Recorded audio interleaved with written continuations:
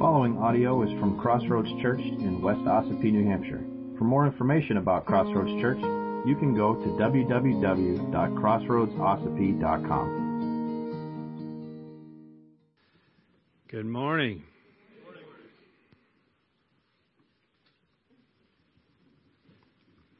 I'm not excited this morning. We are about to embark on a little journey through the briar patch this morning. Again. Our text for this morning represents one of the main reasons that we study Scripture in the way that we do here on Sunday mornings. One book at a time, one chapter at a time, one verse at a time, in order. It would be a whole lot easier for me personally if we just kind of skip around, skip over this section and preach on a topic that's maybe more relevant for us at this time in history, or just easier. Something that, would be really helpful. But the way that we study Scripture together here does not allow for us to skip over the parts that we don't like, or skip over the parts that are difficult, skip over the parts that aren't culturally relevant. Sorry, that's two quotes. We can't simply gloss over the parts of Scripture that we find offensive or find confusing or try to explain them away or just ignore them altogether. We have to deal with them. So if you don't read ahead as a habit in preparing for Sunday morning, you have no clue what I'm talking about right now. And those of you who do, thank you for your prayers.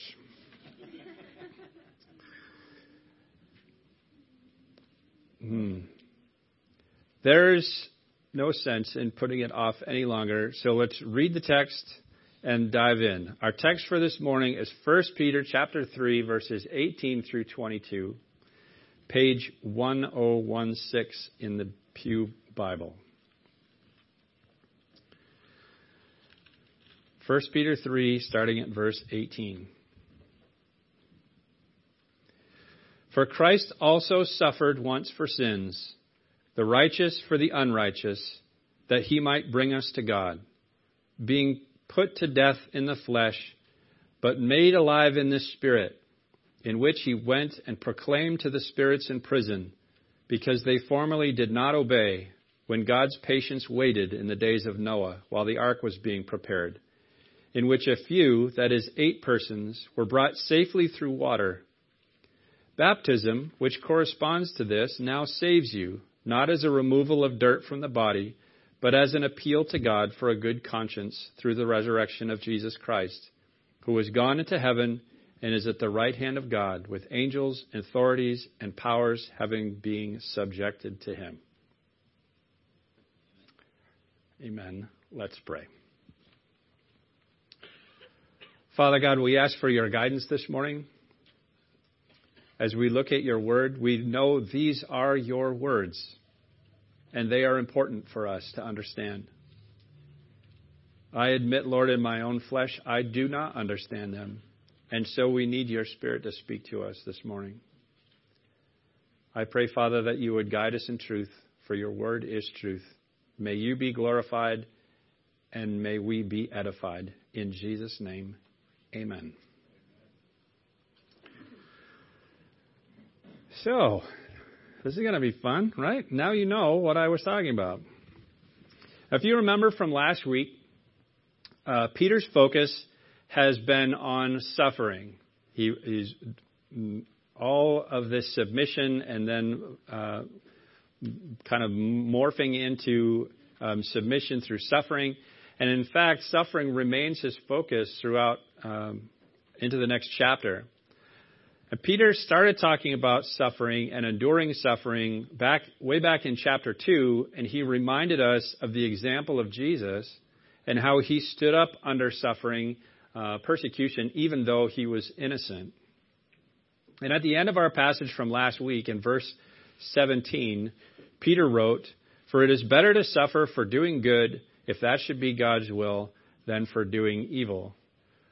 Which is a great comfort to me because I have been suffering through this passage all week.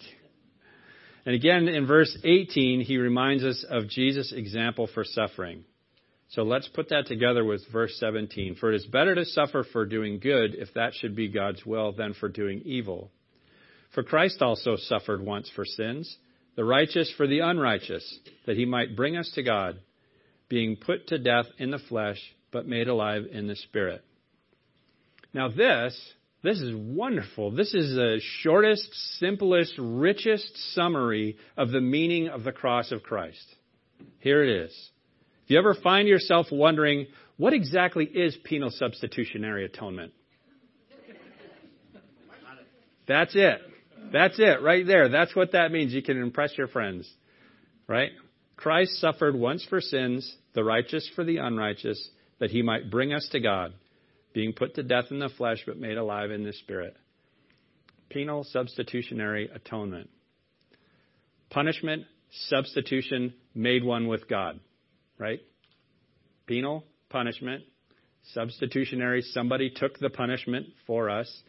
Atonement, making us at one with God. Atone at one with God. And there it is. Jesus did it for us. "For Christ also suffered once for sins, the righteous for the unrighteous, that he might bring us to God, being put to death in the flesh, but made alive in the Spirit." Notice that first phrase, "For Christ also suffered once for sins." Once. Once. That's all that was necessary. Once.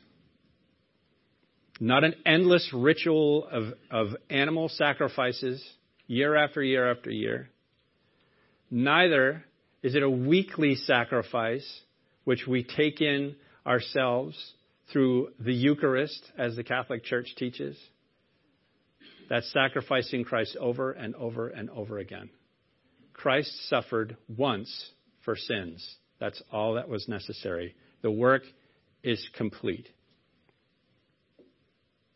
The righteous suffered for the unrighteous. If anyone ever deserved to be spared suffering, it's him. It's Jesus. He didn't deserve it, but he willingly suffered in our place. And there was a purpose. He suffered so that he might bring us to God. Jesus serves as our high priest. Sin is what separates man from God, mankind from God. Every man and woman who's ever lived. Our sin is what separates us from God. But because Jesus willingly suffered and died in our place on the cross, he has made a way for us to be reunited with our Heavenly Father through faith in him. That's atonement. He was put to death in the flesh, but made alive in the Spirit. Martin Luther said, "This is the meaning, that Christ by his sufferings was taken from the life which is flesh and blood as a man on earth, living, walking, and standing in flesh and blood, and he is now placed in another life and made alive according to the Spirit. He has passed into a spiritual and supernatural life, which includes in itself the whole life which Christ now has in soul and body, so that he has no longer a fleshly but a spiritual body." Now, this doesn't mean that Jesus is a ghost. Not at all. But his resurrection body is different from our fleshly bodies. He still ate and drank with the disciples after his resurrection. They could still touch him. He invited Thomas to put his finger in the holes in his hands, to reach his hand into his side. He had real flesh and blood, but he could no longer be touched by death. So why does Peter bring that up? He says this to remind the church, to remind us, that suffering is not permanent. It's not without purpose.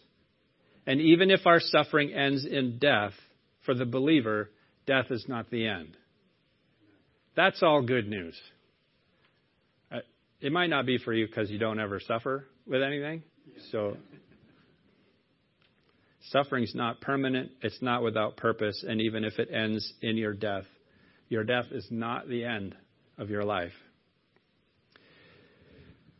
And then it takes a weird turn. For Christ also suffered once for sins, the righteous for the unrighteous, that he might bring us to God, being put to death in the flesh, but made alive in the Spirit, in which he went and proclaimed to the spirits in prison, because they formerly did not obey, when God's patience waited in the days of Noah while the ark was being prepared, in which a few, that is 8 persons, were brought safely through the water.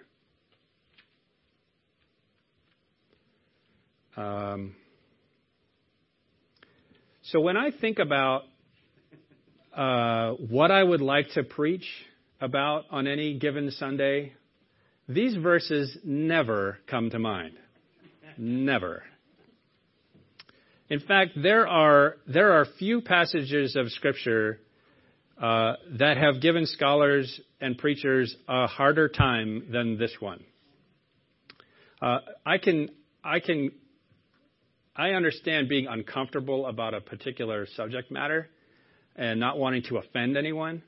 That's not what this is. This is just, I don't even know where, this is tough. So I know that you all love me, and watching me squirm is bringing you great pleasure. So let's look at some classical interpretations of this text, of these verses. So there are 3. Alistair Begg shared 3 classical interpretations of these verses. The first, I'm not saying these are all they're all right, because they all conflict with each other. So just bear with me here. The first classical interpretation is that Jesus descended into hell and preached to the people who died in the flood of Noah. That's classical interpretation number 1. Second, Jesus, in the Spirit, or the Spirit of Christ, preached through Noah as he was building the ark.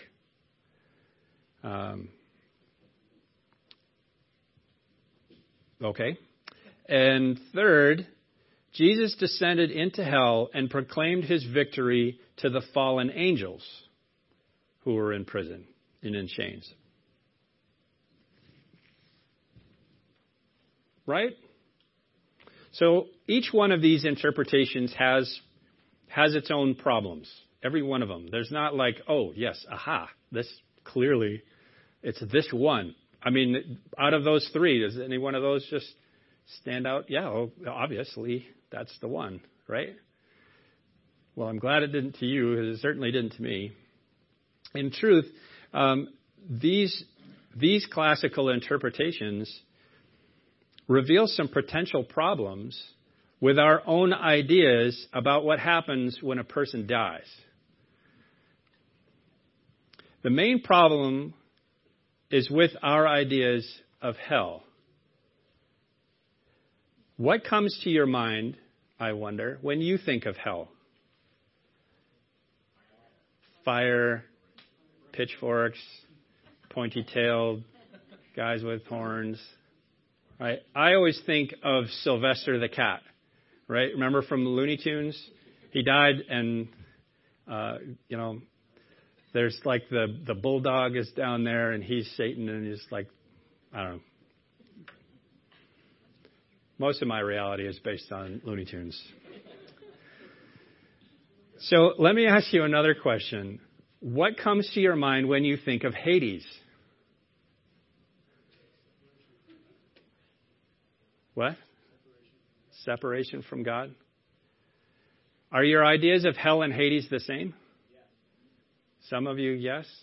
Some of you, no. I know what Daniel's thinking of. He's thinking of Hercules, right? Hades, the Greek god with the flaming blue hair. right? Okay.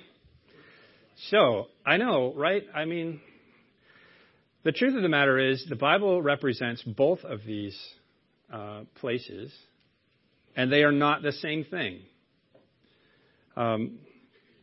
This is where we run into problems. Our interpreters or our translators don't always help us, because when the Greek uses the word Hades, they write in English the word hell.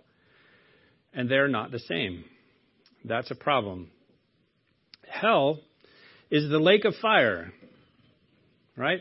So if you had flames and lava in your mind, okay, you're right. But what happens there and who is in there, I guess, that's where we run into issues. Hell is a lake of fire that Satan and his demons are all destined for, along with all of those who have rejected Christ. Revelation 20, verse 14, calls this the second death, the lake of fire, very clearly described there. But if hell is the second death, what is the first death? Did you wake up this morning thinking, this is what we're going to do? The first death is Hades. That's the place of the dead. Some scholars call this the intermediate state. And there's lots of discussions and arguments over the intermediate state and whether one is conscious or unconscious. Some people call that soul sleep. Some people call it paradise. Some people call it heaven. It's not heaven. Heaven is where God is now, where he is preparing a home for us, when there will be a new heaven and a new earth when Christ returns. The old heaven and the old earth will pass away, and we will live in the new Jerusalem, which will come down from heaven and be established on the new earth. Okay? I don't often quote from Revelation, as you well know, but chapter 20, verses 13 and 14 says, "Death and Hades give up the dead who were in them, and they were judged, each one of them, according to what they had done. Then death and Hades were thrown into the lake of fire." This is the second death, the lake of fire. This is the white throne judgment. This is not the judgment of believers, but for everybody else. Hades is not hell. Hades is not a place of punishment. Hell is a place of destruction. Okay? And the only people that roll around in that fire forever is Satan. Only Satan. Not everybody forever. They go to the lake of fire and are destroyed. Hades is not hell. Hades is also not purgatory. Purgatory is the teaching of the Catholic Church and is not found in Scripture at all. Okay? It actually clearly violates the teaching of Scripture that people can somehow be perfected after they die. That's the purpose of the Catholic teaching of purgatory. Once you die, you can work off your sinfulness over hundreds, maybe thousands of years. And if you do certain things, if you pay certain,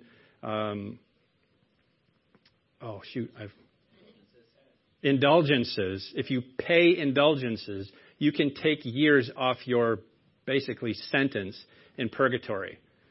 This is a part of the reason why the Reformation happened, is these indulgences. The Catholic Church was charging people to get them out of purgatory. Okay? Works out good if you've got a lot of money to give the church, the Catholic Church anyway. But it's not in Scripture. It's the opposite of what Scripture says, that we are saved by grace alone, through faith alone, in Christ alone, saved, done. Not you have to be refined now once you go to this place. This is heresy. It's false teaching, plain and simple. So getting back to what Hades is, Jesus referred to Hades when he told the parable of the rich man and Lazarus. Lazarus was in a place Jesus called Abraham's bosom, while the rich man was in a place of torment, and they were separated by a huge chasm. Okay, Jesus is describing Hades. So there's a lot to talk about here. There's a lot of things to discuss. But I just want to hit the highest points here. These three ideas of purgatory, hell, and Hades. They're important for us to understand because we have to ask the question, did Jesus descend into hell? No, because there isn't anybody there. Hell is the lake of fire. That's reserved for the final judgment, the second death. There isn't anybody there. Jesus descended into Hades, to the place of the dead. And he preached to the spirits in prison. That's what Peter wrote.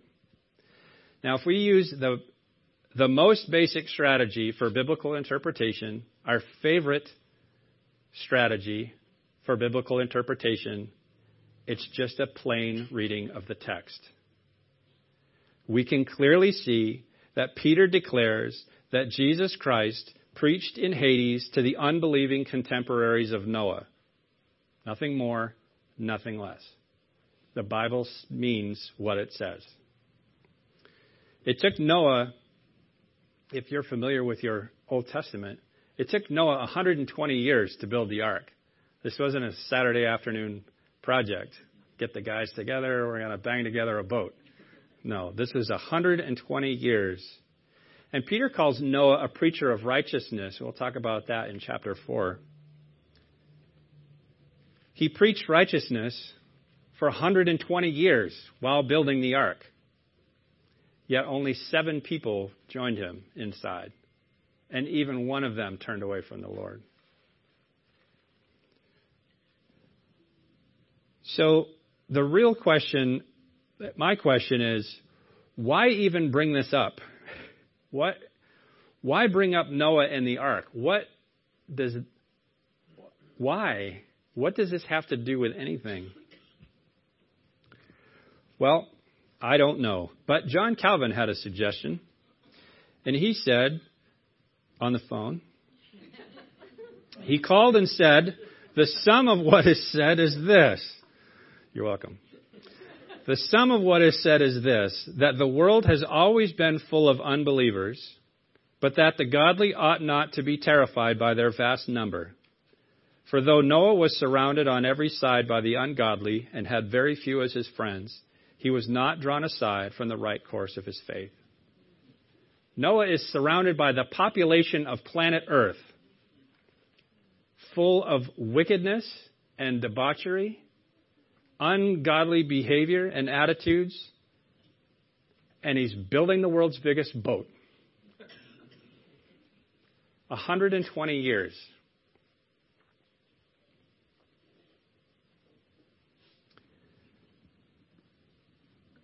Christ was alive in the flesh as we were before we came to faith in him, only he without sin.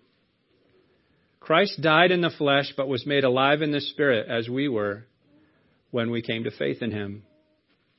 Christ preached the gospel to those who were lost in the power of the Spirit as we ought to. Christ ascended to the right hand of God in heaven, and we will be welcomed into his eternal kingdom when he returns. So what remains is the question of Noah and baptism. I'm sure that's not the only question that you might have. And I'd be happy to talk about this later. This is the place to talk about it, but not the time. No, I wouldn't be happy to talk. I'm willing. That's different. I'm willing to talk about it later. I can't. Lunch is going to be great today. I'll be eating in my car. So let's get back. Noah and baptism. How did Noah, the flood, and baptism correspond? There's water. Right? Well, they have to correspond because that's what God's word says. All right? For Christ also suffered once for sin, the righteous for the unrighteous, that he might bring us to God, being put to death in the flesh, but made alive in the Spirit, in which he went and proclaimed to the spirits in prison, because they formerly did not obey, when God's patience waited in the days of Noah while the ark was being prepared, in which a few, that is 8 persons, were brought safely through water. Verse 21, baptism, which corresponds to this, now saves you, not as a removal of dirt from the body, but as an appeal to God for a good conscience through the resurrection of Jesus Christ, who has gone into heaven and is at the right hand of God with angels, authorities, and powers having been subjected to him.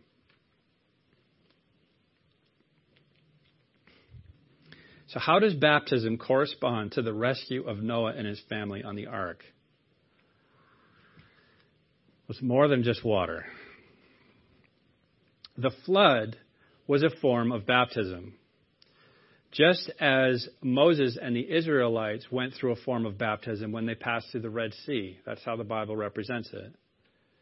By the baptism of the flood, Noah and his family were transferred from the old world of sin and wickedness and transferred to the new world of righteousness.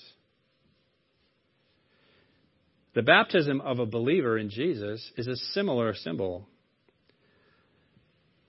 What saved Noah and his family? Faith.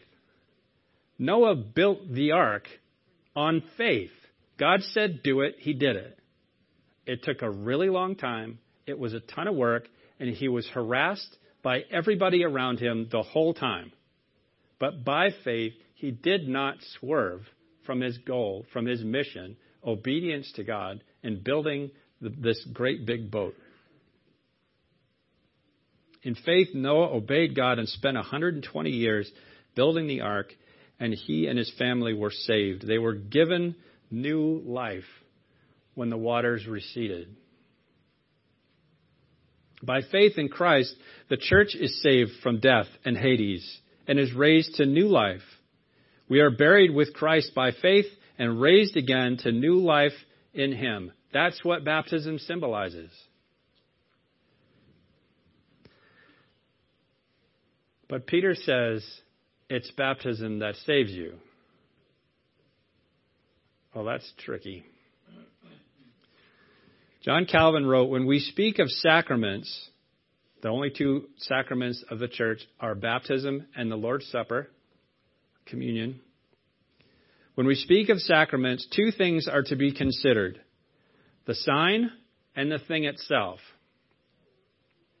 In baptism, the sign is water, but the thing itself is the washing of the soul by the blood of Christ and the mortification of the flesh, the putting to death of the flesh. The thing itself is the washing with the blood of Christ. The sign is the water. So the act of baptism is not what saves us. It is the outward symbol of an inward occurrence through faith.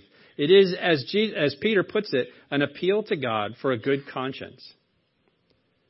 The only way to have a good conscience before God is to have your sins washed away by the blood of Jesus Christ. But baptism is so closely connected to faith in Christ. That sign and that symbol are so closely connected that there is no reason that anyone who has faith in Jesus Christ should wait to be baptized. No reason at all. And when I was a kid growing up in the church, in order to get baptized, you had to go through baptism class. And that was like 6 weekly studies to make sure you're truly a Christian, to make sure you understand what baptism is all about, and to make sure that you could sign the membership papers when you were all done. Understanding what baptism truly means, wonderful. Understanding that you're truly saved by faith in Jesus Christ, wonderful. Are they necessary in order to be baptized? No. Having faith in Jesus Christ for the forgiveness of your sin is all that's necessary. That and water. Baptism is so closely connected that there's no reason anyone who has faith in Jesus Christ should wait to be baptized. So, hell, Noah, baptism, what are our takeaways? What, other than the entertainment of watching me squirm, what are our takeaways? First, Jesus Christ, the one who deserved suffering the least, showed us how to suffer the best. When life gets hard, we must look to his example. Did Jesus cry, woe is me? Did Jesus cry, why, God, are you allowing this to happen to me? Did Jesus turn away from God and say, this is all your fault? Did Jesus consider God's punishing me for something I've done wrong? No, he didn't do any of those things. He suffered righteously, and we should look to his example when we suffer. The second thing is that God's word is not a riddle to be solved. It was written so that we can understand it. You ever think about that? You know, people say to you, I tried reading the Bible once and I didn't understand any of it. Okay. Try asking God for help next time and try again. The Bible is written so that people will understand it. It's not full of codes and riddles for us to solve, not codes to decipher. If we don't fully understand some of the little things, we can certainly understand and embrace the big things. And the Holy Spirit can give us help to deal with stuff like this.